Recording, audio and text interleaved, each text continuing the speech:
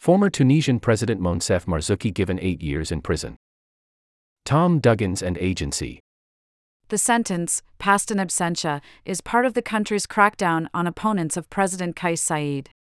A court in Tunisia sentenced former President Moncef Marzouki to 8 years in prison in absentia as part of the country's crackdown on opponents of President Kais Saied.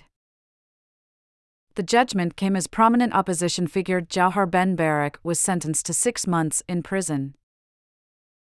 Authorities said Marzouki had violated laws against incitement and called for the overthrow of the government, court spokesperson Mohamed Zidouana told Tunisia's state news agency, TAP, on Friday evening.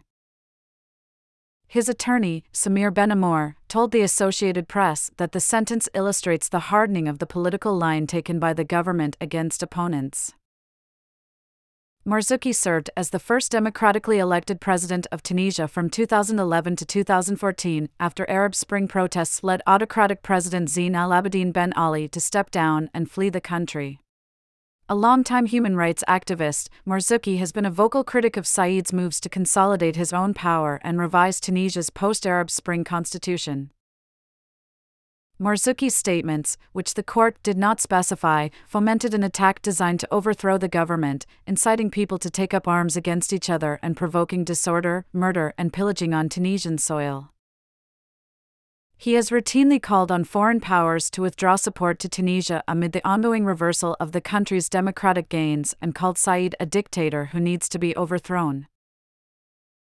This is the second time that Marzouki has been sentenced for remarks made at demonstrations and on social media, after a December 2021 4-year verdict for undermining state security. Marzouki is among more than 20 political opponents who have been charged or imprisoned since Said consolidated power in 2021 by suspending parliament and rewriting the country's constitution. The president's opponents, including Marzouki, have likened the moves to a coup, a charge that Said has denied. Voters approved his constitutional changes in a low-turnout 2021 referendum. Is it normal in a democratic country for someone to be prosecuted simply for having expressed an opinion and point of view on his country's politics? Benamour asked in regard to Marzouki's sentence. Said has previously called those who make remarks such as Marzouki's traitors to the nation and called on authorities to investigate them. Others targeted in his crackdown include Ennahda leader Rach Ghannouchi, businessman and former presidential candidate Nabil Karoui and Free Desturian Party leader Abir Moussi, a potential challenger in the country's 2024 presidential elections. All the achievements of the revolution have suffered setbacks due to Said's seizure of power, Ennahda's spokesperson Imd Kamiri said in a statement. Fundamental liberties have deteriorated, restrictions have been imposed on political party activities, opponents have been prosecuted, and the independence of the judiciary has been called into question.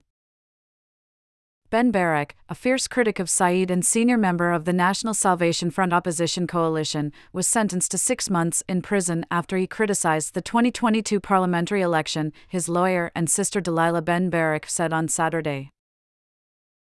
He was detained last year on suspicion of conspiracy against the state after establishing the campaign group Citizens Against the Coup d'État alongside other politicians and human rights activists in direct protest against Said's government.